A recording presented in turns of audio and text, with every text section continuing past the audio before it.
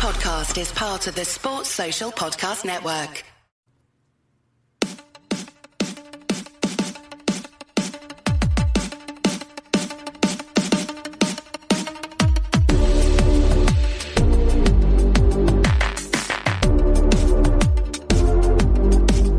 And welcome back to the Rock Chalk Podcast. I'm your host, Andy Mitz. Today we are recapping a much more disappointing than I was hoping it would be game against Oklahoma State for the Jayhawks. They went down to Stillwater and got absolutely blasted 55-3. Not that it was necessarily super unexpected, but definitely disappointing. To help me kind of talk about this and what we might be able to take out of this game, as he usually does on Monday, it's Mike Plank, the editor-in-chief over at Rock Chalk Talk. Mike, how you doing today? Doing pretty good, Andy. How you doing, sir? I'm doing pretty good. As long as we are recording this Monday night, so as long as the Chiefs don't go out and lay a stinker against the Giants, I think I'll have survived the weekend and be just fine. Because, like I said, we always thought that this was a distinct possibility. And, you know, to be completely honest, this was the game we were expecting to have last week as well, with Kansas getting absolutely obliterated. So, sure. You know, it's not that this was super unexpected. It's obviously still disappointing because you would have liked them to be competitive and actually shown something on offense. But it's not all that surprising that they weren't able to. So before we get into, you know, just how bad it was and all that fun stuff and what this means moving forward and, you know, what we expect, I do want to ask you, was there anything at all from that game that you came away, you know, feeling okay about or feeling or even somewhat impressed by? No. There's not really a lot to get into. It was just such a bad performance all the way around. I mean, Miles Kendrick led the team in passing with 34 yards. Like, no. And he led the team in rushing with 32 yards. That's how bad it was. Yeah. That's exactly where I was going. Like, the offense was bad. The defense was possibly even worse. And, I mean, yay, we made a field goal, I guess. But, yeah, it's a throwaway game. And we've kind of talked about it, I think, before, Andy, you and I have, about this being year zero and the expectations being so low. And I kind of talked about it last week, too, after the Oklahoma game, where, right, you know, Kansas has a game like Oklahoma every year, only it's usually not against Oklahoma, right? It's usually against TCU or Iowa State or Texas Tech or somebody like that. So we were thinking maybe it could be different since it was against Oklahoma this time, but it wasn't any different. It was just a random competitive game in the conference, and we're back to being, you know, KU again. And again, like we've talked about, year zero, Leipold's been on campus just over 6 months. Like, this was a throwaway year, and this was a throwaway game. So, and I hate to use the phrase throwaway year. Like, they're still installing offense and installing defense and trying to develop the roster and trying to recruit. It's not a throwaway, but in terms of wins and losses, it's a throwaway year. Like, we didn't expect to win very many games this year. Yeah, I would use the term remedial year. Like, this is the year, you know, where you have to, like, go to a year of prep school coming out of high school because you didn't get all the credits that you needed to, so you can go graduate and hopefully be able to actually go to college the next year. Like, we knew that there was significant problems. We knew that this was going to be an issue. And, you know, when Leipold came in, obviously, like, we talked about this, you know, like you said, we knew that there wasn't any kind of expectation of Kansas was going to be super competitive in most of their games or anything like that. It was a matter of, you know, can they get more than one of those games where they jump up and really surprise someone and show how competitive they are and show that progress? You know, we talked about this last week, and I talked about it on the preview that I had with Cade Webb coming on. You know, like, this was like absolute best case scenario was that Oklahoma State scored, you know, in the low 40s, and Kansas got, you know, some early surprise offensive possessions that they scored on, maybe got a special teams touchdown, and somehow managed to squeak into the 20s. Like, that was absolute best case scenario of what I saw could happen. So you're still talking about a 25-point loss, you know, like, expectation there. So yes, this was bad. A 52-point loss is definitely not ideal at all, but we knew that there was significant issues, and we knew that Oklahoma State was set up to be able to really take advantage of those and cause a lot of problems for Kansas. You know, this is a game that I was fully expecting and had braced myself for, and just kept trying to convince myself that it wouldn't be as bad, or it wouldn't feel as bad if it actually came. And obviously it sucked. It was horrible. There was a little bit of a firestorm brewing over on Twitter afterwards, and I got a lot of responses from you guys, a lot of, you know, additional points to bring up at that point. We will actually do that after the break. I don't want to subject Mike to the bickering back and forth. while I'm actually just reading a bunch of stuff out from Twitter. So, but we will kind of talk about the rest of the game. There were three bright spots, I thought, on the defense, and it was just individual players, the way that they played. Kenny Logan Jr. had an absolute phenomenal game given what he was dealing with. He literally had no help at all in the secondary. There was nobody back there helping him at all. Every time that he was in on a play, he made a big play. He had a couple big stops on runs. He had some big hits and really kind of, laid out a few guys. He ended up leaving in the third quarter injured, and I'm guessing that they shut him down at that point because I don't remember seeing him after that, but I'll be honest, I wasn't paying a super lot of attention, and the game was at a point where it didn't really matter if he came back in or not anyway. Other guys that kind of jumped out to me, Kyron Johnson had some really good QB hurries early in the game, and again, was getting in the backfield quite a bit, but with nobody else, being able to get any kind of pressure at all, it was easy to, kind of shoehorn him into one little spot on the field and Spencer Sanders could roll off to the other side. So he was doing what he needed to do. Gavin Potter had a few big plays, had some fairly good plays, but the problem again, there just wasn't enough from anybody scheme-wise to really kind of shut down anything that Oklahoma State was trying to do. So for all the, for any of the players that played okay on any particular play, there was a guy that was absolutely missing an assignment or just being absolutely horrible or getting run by or something. And so it was really easy for Oklahoma State to just kind of pick apart whatever they wanted out of that defense. Again, not entirely unexpected, but definitely disappointing. Kind of flipping over to the other side, is it time, Mike? I really want your thoughts. Is it time to rethink if Jason Bean is the guy moving forward? Stop it. No, it's not time. No, it's not time. He was great against Oklahoma, and he was really good against Duke. And I mean, he's got the ability. Maybe we need to work on the decision making a little bit. And Oklahoma State is either the best or the second best defense in the Big 12. I mean, this is going to be a tall task for Kansas regardless. I don't know. I guess I don't know. I assume Oklahoma has more talent in terms of like recruiting rankings. But I mean, Oklahoma State just seems to have it all put together in terms of schematically and, right. All that type of stuff. And it is kind of odd. I think I said this in the RCT open thread that, a week after beating Oklahoma *, Kansas doesn't even look like a D1 team against Oklahoma State the next week. And it's just the weirdest thing, right? And like we talked about earlier, like they do this every year, once or twice a year. But part of that again was Oklahoma State and their defense, and they were always in position to make plays. They forced bad plays. They got turnovers. They did everything perfectly. They really did, and that was always going to be a tall task for Kansas in this game. I'm as disappointed as you are in that it wasn't more competitive. Oklahoma State, up until this game, had not scored more than 32 points in a game this year. So they literally did something against Kansas that they hadn't done in their first 7 games or however many games it had. Their offense, which had been inconsistent all year, really woke up and and they had a couple of short fields, but I mean, they put points on the board and they were just relentless. And what was it, 38-0 going into halftime, and Oklahoma State went ahead and put in the backups in the second quarter. I mean, it was just a remedial game. It was bad. It was bad. You're right.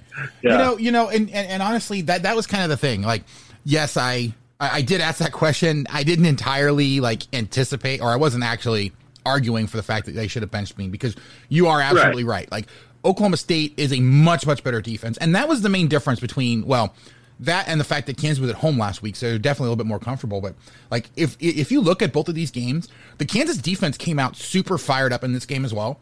They forced that great fourth down stop on Oklahoma State's first drive, and then guess what happened? Like, immediately Kansas goes 3 and out and punts it.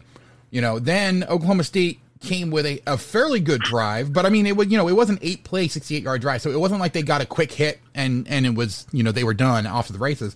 The very next play, Jason Bean throws his first interception. Then they were able to hold Oklahoma State to a field goal. Like, you came into, it was getting pretty close, I think, to the end of, no, I'm sorry. So there was probably about 5 minutes left in the first quarter. Kansas was down 10-0, but had gotten 2 pretty big stops. to limit the damage. And you thought that the defense was going to be able to keep it up for a good portion of the game. And then Bean goes out and throws another interception. And at that point, it was done. Like, you could tell the defense figured, we're not going to get any help. We're going to do what we can to try to be, do as much as we possibly can. But there's no way that we're going to be able to win this game because our offense can't even move the ball. And so it's one of those things like, yes, you would hope that they hang in there and try to give the offense more chances. But when you saw just how thoroughly dominant that Oklahoma State defense was, and that it was going to be that way the entire game, and it was nothing like, they didn't get any kind of success against Oklahoma State like they did against Oklahoma the week before. I can't necessarily blame the defensive players for saying, look, this is going to be a long night. Like, this is going to be rough. We're going to be out here all the time, and there's no way that we can keep this pace up for the entire game. So it's completely understandable. The fact they were on the road definitely doesn't help. The one thing, kind of like what you said, is, this is by far, I think, the best defense that they've seen all year. You could argue for Iowa State's defense, but Iowa State has shown some holes in their defense at time. They've had some issues. That Oklahoma State defense has been solid every single week. And so it's one of those things where, this is by far the toughest assignment for Jason Bean. And he made some mistakes, and Leipold immediately pulled him aside and started kind of teaching him what was going on. This was a game where you knew they were going to make mistakes. The question is, how much are they going to learn from it? How much better of a quarterback is Jason Bean going to be the next couple weeks, having seen what happens here, seen what he needs to be able to start recognizing, what he needs to start doing, what decisions he needs to start making. And that's really where the rest of the season is going to come into play. Are we going to see any kind of growth throughout the rest of the season? Looking ahead, because obviously this game coming up is the Sunflower Showdown. Kansas State completely shut down TCU last week, and I'm still kind of the mind that while, yes, I think that Kansas State is rounding into form, Kansas State is probably a lot better than this Kansas team. Like, that's kind of an understatement. There is still kind of some open questions about, because the way that their season has gone, they've been getting better corresponding with absolute collapses by their opponents. Texas Tech was, up fairly significantly on them and completely collapsed down the stretch. And Kansas State was able to take advantage. TCU was not competitive at all from the beginning, and they've had a lot of problems these last few weeks. So it's legitimate to question just how good this Kansas State team is. Do you think that there's any room for Kansas to feel confident going into this game that they're going to be able to keep it competitive for all four quarters and maybe sneak out there with a win? I mean, they should always be confident going into games, especially considering the way they played against Oklahoma. And you can only hang your hat on that for so long, right? And until the losses start to pile up, and you're losing by 40 and you're losing by 50. But a lot of the goodwill they built up with the fan base in that Oklahoma game evaporated in a week, and they can get it right back with a good showing against K-State for sure. But that's a tough task. I mean, I know we say it a lot jokingly, but it really is their Super Bowl, isn't it? They're not going to a BCS game. They're not, they're not in the hunt for a college football playoff spot or anything like that. Hey, yeah, they get to go to the Holiday Bowl or the Alamo Bowl or whatever. That's fun. But beating Kansas is a big deal to them. And obviously it'd be huge for us to beat them as well. It's been 11 years, I think, maybe 11 in a row, 12 in a row, something like that. It's been way too long. Yeah, but so that would obviously be huge for us if we could somehow pull that off. But I don't think you can expect that. I did not watch the K-State TCU game. I know that Kansas State had struggled defending the pass in the games leading up to that game, but that's not KU's forte, right? KU wants to be a run-first team. They kind of have to adapt their offense, I think, to K-State's defense. I don't know if they're in a position to do that or not. I don't have my hopes up very high for a competitive game, but, you never know, right? Yeah, exactly. It's also one of those things where you look at what happened last year, and last year you had Jalen Daniels throwing that unfortunate pick to kind of start off in the first quarter. And then that was in the second quarter with the pick before the complete vomiting of points that Kansas State started happening. But, 2 punt returns for touchdowns. That doesn't happen very often. And I realize that that's kind of Kansas State's forte is special teams. But this Kansas team hasn't had nearly as many special teams issues as the last few iterations have. And I don't know what to chalk it up to if they just haven't really run into a team that can take advantage of them on special teams very much. But it at least seems like this is not a team that is as prone to special teams gaffes as prior iterations have. And so like the hope is that you at least have an opportunity to keep it a lot closer in that first half when you're not giving up 2 punt return touchdowns, and then as long as Jason Bean can go out there and play sound football, like I don't expect him to throw a pick six because that's really not Kansas State's forte. Like their defense is usually pretty good, but it's not about, causing turnovers. It's about he's playing sound football, hitting their assignments and just making sure that the other team can't get out and get huge plays on them. Like that's the way that Kansas State plays defense. And so it's one of those things where as long as Kansas doesn't do something super stupid, which being at home, I would expect them to not necessarily have as many problems with that. Like I do think that there's an opportunity here. I still think it's crazy to think that, to expect that they're going to go in and win this game because just what we've seen. But like, this is one that even after last week, because of the opponent that Kansas State played, this is one where I could see Kansas remaining competitive. And if they're going to pull an upset the rest of the year, it's probably this one or TCU. And I think this one is probably the better bet for them just because of where it is and kind of where they are at in the schedule. They haven't gotten too far past that, strong showing against Oklahoma. I think really it's just about the team not buying into, the results from last week and instead remembering what happened against Oklahoma. Fan base, we've already kind of shown as a fan base that we can be super fickle in terms of, and it's deserved, I think, to some extent because of how many times we've wanted to buy in and we've looked at any positive sign as a reason to buy in completely. I do think that this one's different. You and I have talked about it differently this year than I think in any past year that we have. This is one where you were cautiously optimistic coming out of that Oklahoma game that things have finally turned the corner and that we're going to continue to get better, but that there were still going to be big bumps along the road. Hopefully that's what we're seeing is that Oklahoma State was a big bump on the road. And then, we're going to slowly get better the rest of the year. But Mike, anything that we should be keeping an eye on or that we should be looking for in this particular, like what would you consider to be a successful game for the Jayhawks against the Wildcats this week? Cover the spread. I mean, the spread's it opened at 23.5. I would guess I don't know what it is now, but if they can stay within 3 touchdowns of K-State, like that's progress, right? Like don't lose 55-7. Don't lose, 48-12. Like score into the 20s. Move the ball on offense a little bit. Don't give up any special teams touchdowns, like you mentioned. And if they lose a 35-21 game, like that. I mean, it sucks to say, but that's good. Like that's progress. K-State has been just pounding us for years. What was it? It was the last time K-State came to Lawrence. It was the first time in a decade that the spread had been less than double digits, right? And then K-State came out and beat us by 4 touchdowns. It was borderline embarrassing. Like that has to stop. Like I don't think the talent gap is that far between the two programs. I really don't. And I base that on, not just my personal bias, I guess, but just like you look at the historical recruiting rankings, like, K-State is not that much more of a talented team than Kansas is. It's always been coaching and player development that separated the programs. And Kansas has the coaching now, we think. They haven't had much time to do much player development, but, can they keep it within 2 touchdowns? Like that's what I'm hoping for, quote unquote, and I guess semi looking for.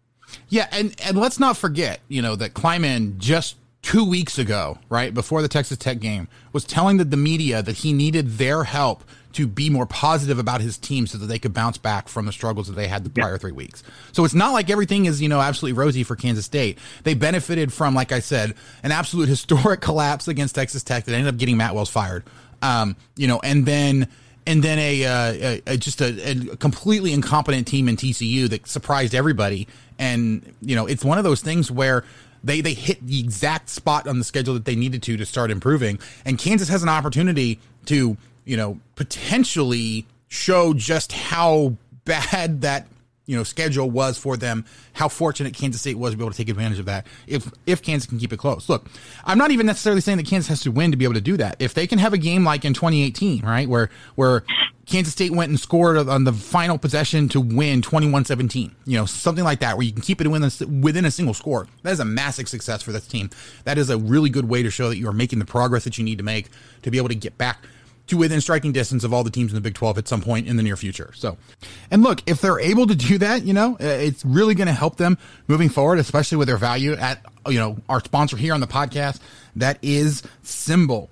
Symbol, the stock market for sports that allows you to profit off your sports knowledge. On Symbol, you can trade sports teams like stocks, and every time your team wins, you earn cash. Use your sports knowledge on Symbol to buy low, sell high, and earn cash payouts when your teams win. You can join the 8,000 plus early adopters who have started to invest in their favorite teams by going to Symbol.com. That's SIMBULL.com. Create a free account, and when you deposit, make sure you use your promo code CHALK12 for a money-back guarantee. That's right. We're no longer doing the 2 free tickets to a game of your choice. That promotion's over. If you haven't listened already, or by the time this comes out, it'll be Thursday over on the 1012 podcast, where they will actually have the drawing, find out the results if you actually won, if you signed up using one of the promo codes. But they are offering us now a brand new deal here if you use that promo code as a money back guarantee.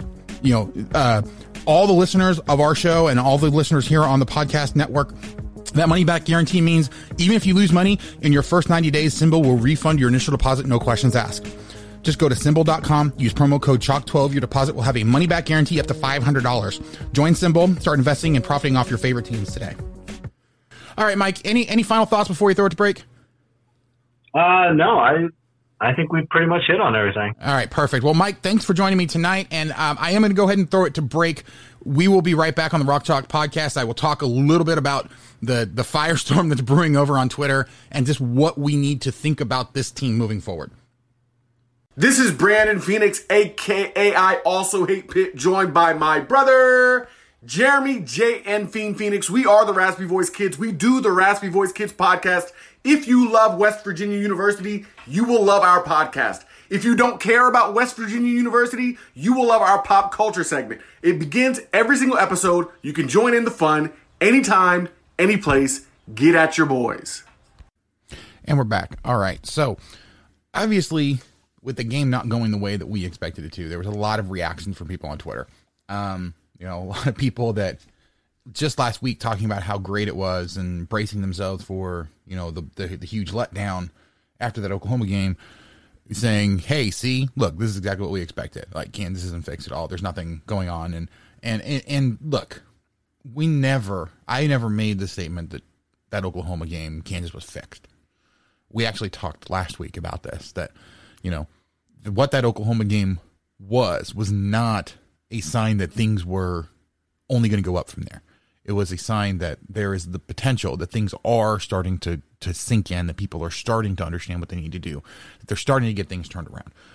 It's a long process. We all are aware of that. We all were talking about before the season began, after Leipold got hired, that it's going to take a while. In fact, I went ahead and grabbed a flashback from one of my previous episodes right after this happened. This is the expectation for Lance Leipold. Take a listen. I'm not expecting it to happen in the next year or two, but give him time to rebuild the program. Give him, starting in like year 4, I think it's completely reasonable to be expecting that they're going to be getting 2 to 3 or, even 3 or 4 Big 12 wins a year, competing for bowl games, that kind of stuff. I think those are reasonable expectations. And given what he's been able to do at Buffalo, I think that it's completely realistic to actually see that happen. So, I mean, really, I said there, year 4, right, is where we're talking about winning 2 or 3 bowl games. I'm sorry, bowl games. 2 or 3 conference games a year. Like, that is a while. It means that there's a lot that has to happen. The expectation this year was not that we were going to win 3 or 4 games, right? The expectation was that we were going to be competitive in some. We were still going to get blown out by the really, really good teams. That we were going to be competitive in some. We were going to show that they were developing. That we were going to see some improvement. And so that's the expectation we all should be going in with. I said earlier, be upset about what you're seeing on the field. That's absolutely fine. But don't let that turn into this defeatist attitude that this is never going to change, that Lance Leipold is just like every single other coach that we had. He's absolutely not. Look, Turner Gill was in over his head coming from Buffalo, not really up to what it was that Kansas needed. And I think a lot of that had to do with the AD. Again, we've talked about this, right? Lou Perkins was not the right AD for a guy like Turner Gill, especially coming off of a coach like Mark Mangino. And so, yes, Turner Gill was an absolute disaster here. That was not entirely his own fault. But, that happened. They then pivoted. The AD took a hard left, went over to Charlie Weiss, and that was something that was never going to happen. The idea was, hey, Charlie Weiss, big name, can bring in recruits. We're not that far from the Mangino success years. Like, let's get it turned around. And yes, we've got some quirks to deal with. We've got some things we wish we didn't have to deal with. But guess what? Charlie Weiss was an absolute disaster. But again, like, the thought process was okay, but the wrong guy to do that with. If you had been able to bring in a guy like Les Miles, at that time point, and I'm not saying Les Miles specifically at that point, but a guy like that, right? A guy that was going to bring in big name recruits that had shown at least some competency, that wasn't on the last leg of his career and just trying to collect a paycheck, then that theoretically could have worked out. But I at least understand the thought process. But yes, I mean, that was completely different. That is not what Lance Leipold is at this point. This is not a guy that's at the end of his career, that hasn't had a lot of success recently, but is a big enough name he can bring in a bunch of recruits. This is a guy that works hard in Lance Leipold, does what has to be done, and is really good at building programs. So completely different. Then you go to David Beatty. David Beatty, the expectation was, after Charlie Weiss left, and again, these are all things we've talked about on the podcast before, but here's your primer. David Beatty was, after Charlie Weiss left, they were down to roughly 35 scholarship players. So David Beatty's entire charge was come in, rebuild the roster. If you start to win in years 4 and 5, hey, that's great. Maybe you'll get an extension then. The problem that we had was the end of year 2, we got that upset win against Texas, which was a huge fluke. Texas had 6 turnovers in that game that Kansas benefited from, and Kansas still only won on a last-second field goal in overtime. Like, this is one of those things where Kansas lucked out entirely, and the fan base that was so ready to buy back in overreacted. The fan base did. I did.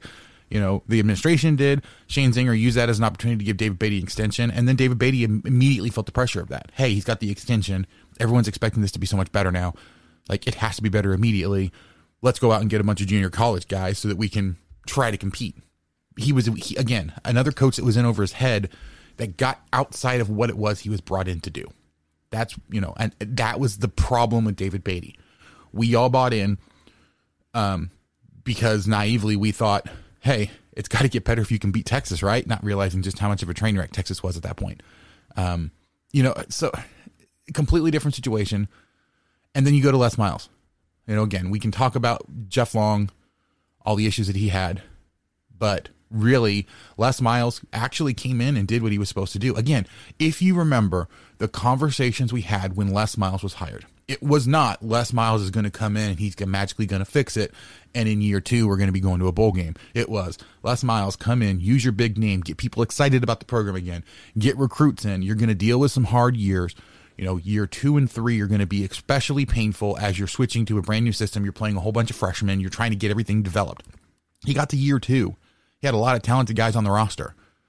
Look, if Les Miles doesn't leave the way that he leaves, you probably keep a guy like Marcus Harris, DeJoun Terry, and Cron Prunty.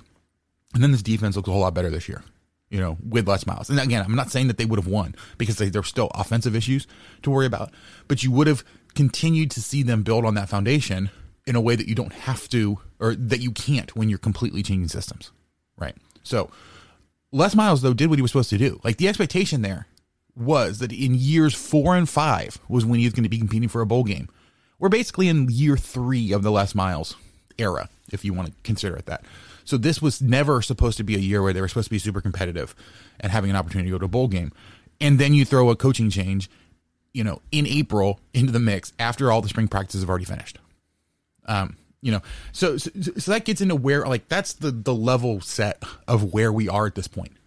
Expecting Lance Leipold to come in and everything to magically be better is just unrealistic. And so this was the tweet that I sent out on Saturday night.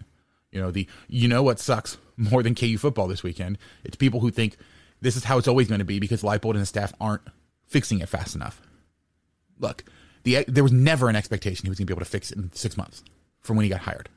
He didn't even get a chance to be on the field with his players until August. So if you think about it, we've got 3 months of him working with all of the players on the roster. That is nowhere near enough time to fix all of the issues that we were talking about. There was discipline issues, there was scheme issues, there was all kinds of things we were talking about that we didn't like what Les Miles was doing. But you can't expect Leipold to come in and fix those immediately. And as you can imagine, this was, I was definitely subtweeting certain individuals who were going absolutely ballistic on Twitter on Saturday night. And I got a few responses from some people, and really there was a lot more supportive responses than critical.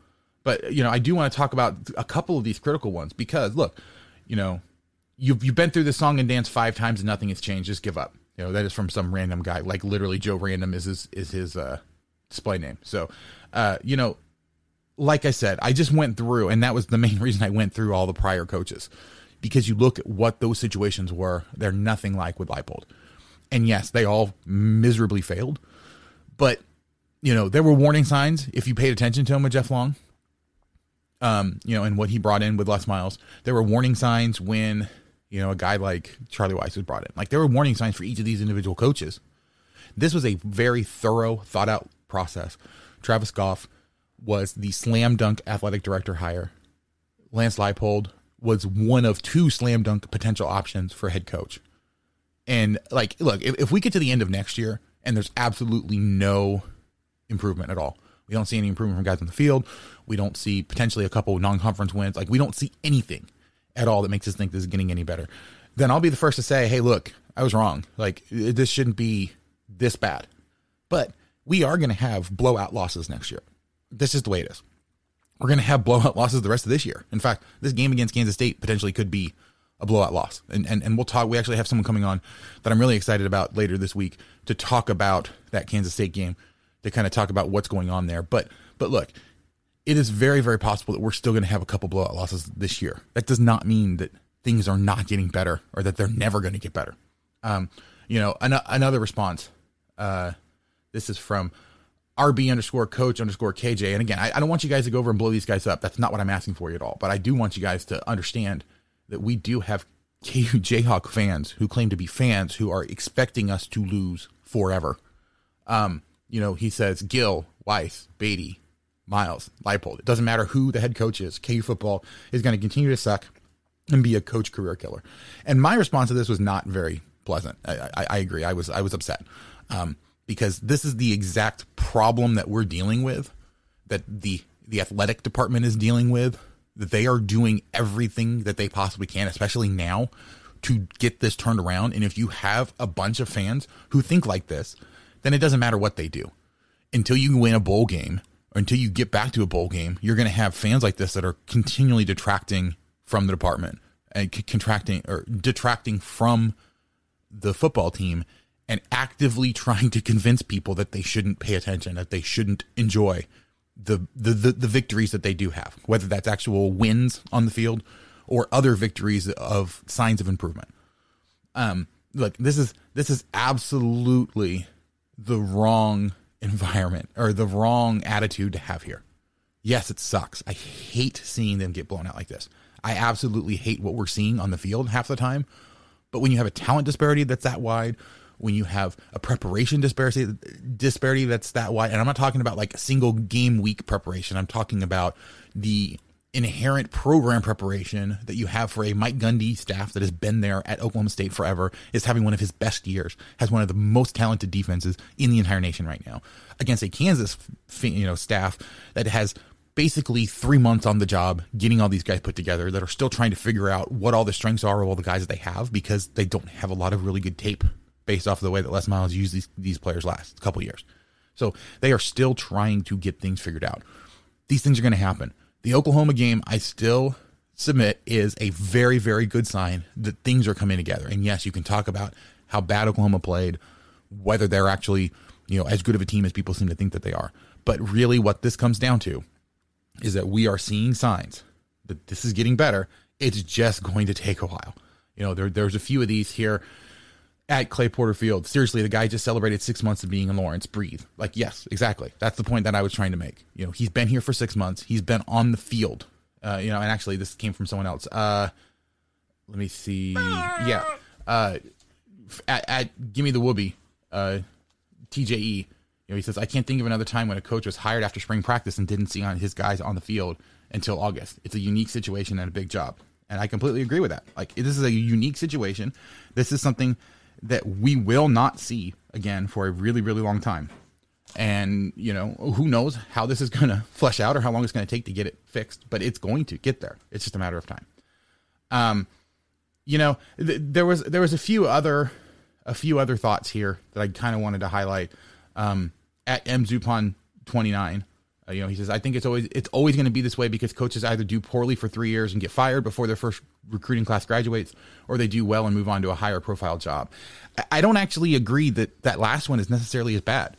You know, if you have a coach that comes in and does really well and moves on to a higher profile job, that means that your program is left in a better spot. And then they're going to be able to hire a better coach next time. They're going to already be bringing in additional recruits. And as long as, you know, the coach that leaves doesn't take his entire recruiting class with him, the program's going to get better. It's going to take some time. The expectation at this point is not that Kansas is not a destination job at this point. And I don't know that it ever will be a destination job, but you will find a guy who wants to be here that eventually will be like a Kansas version of Bill Snyder, a guy that comes in fairly early in his career, wants to be here for a long time, has enough success to stick around to actually do things that will make Kansas a successful program. It's just a matter of finding the guy, getting to the point where this program is thought well enough of and it's stable enough that he can stick around long enough to do that.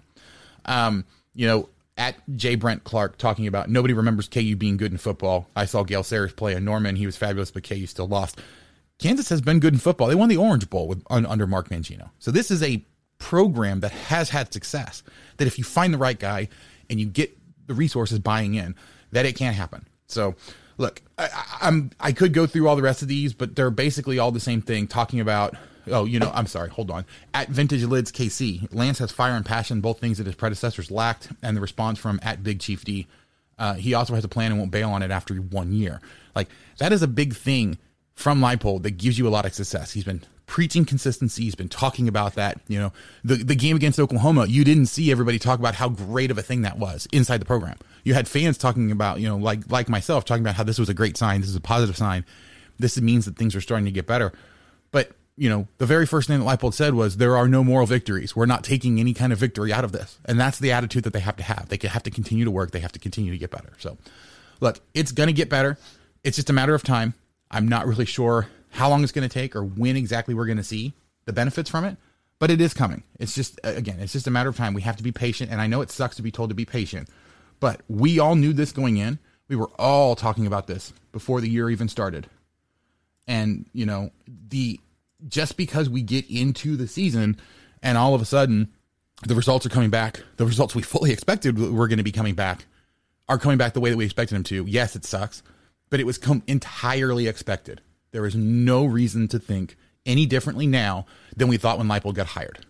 If you can honestly look me straight in the face and tell me that when Lance Leipold got hired, you expected him to get 4 wins, to never get blown out, to be able to go on the road to a place like Stillwater, Oklahoma, and be able to keep it within 4 touchdowns, and you that was your honest expectation, then I don't know. I would have called you delusional. And I think every single KU fan would have called you delusional at that point.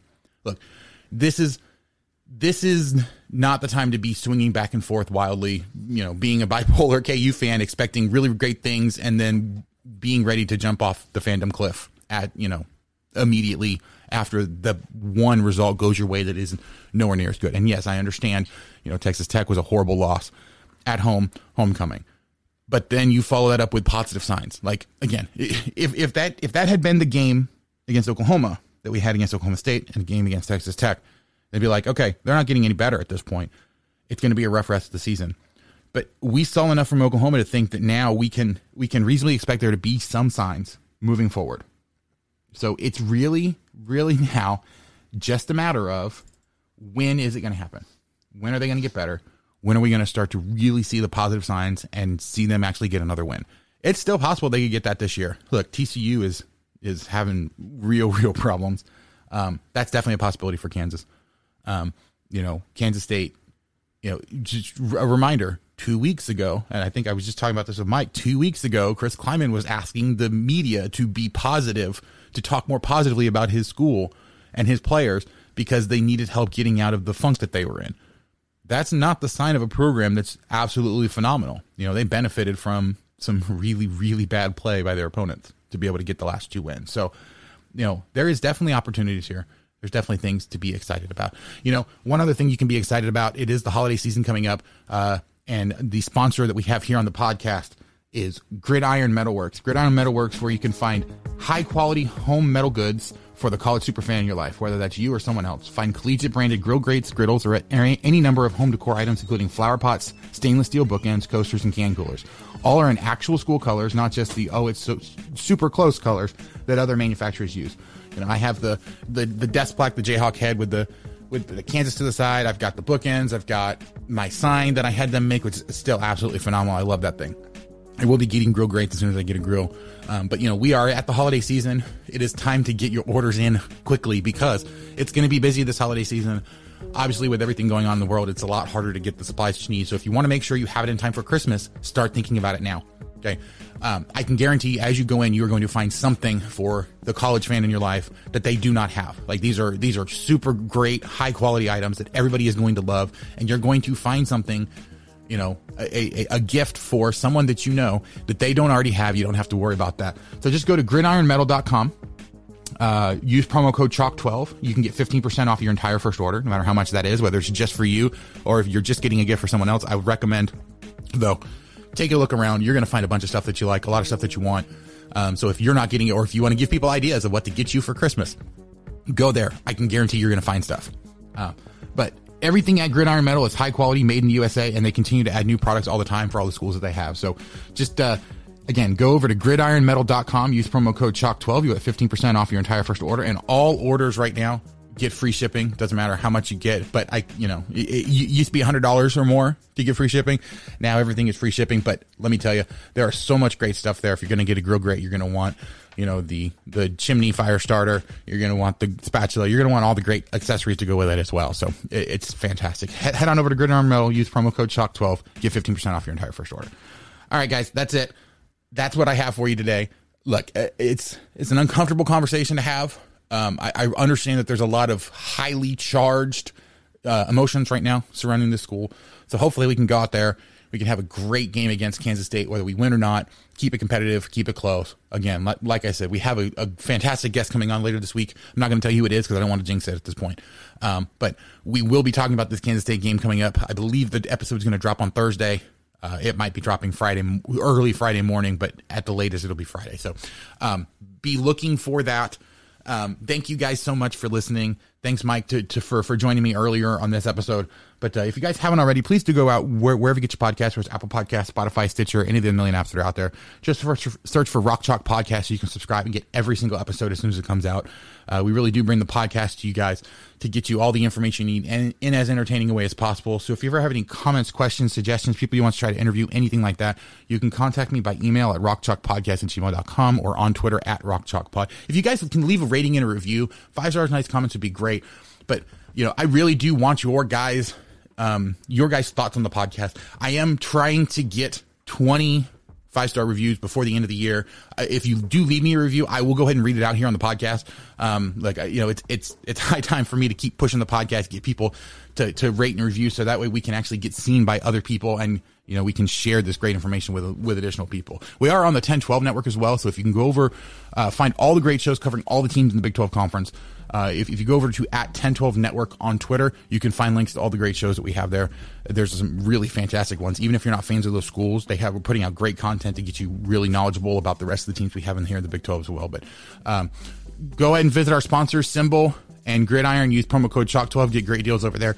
But that's going to do it for us. Thank you guys so much for listening. We'll catch you guys next time on the Rock Chalk Podcast.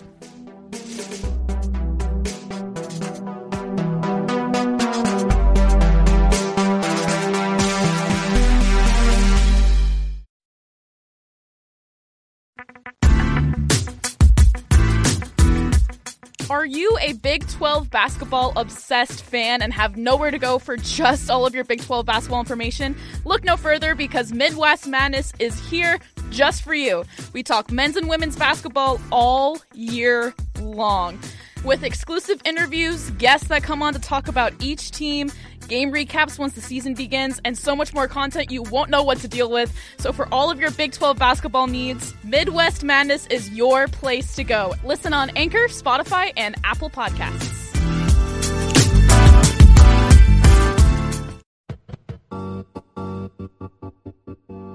Yeah.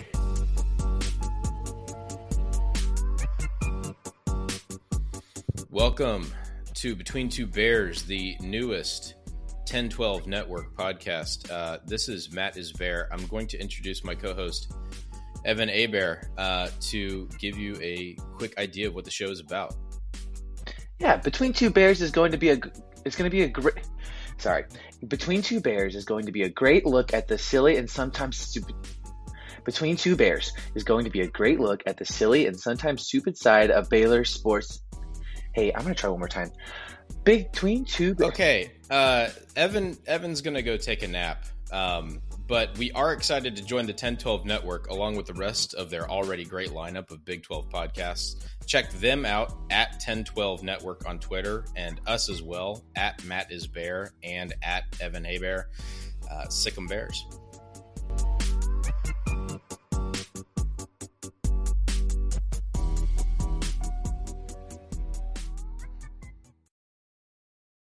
Sports Social Podcast Network.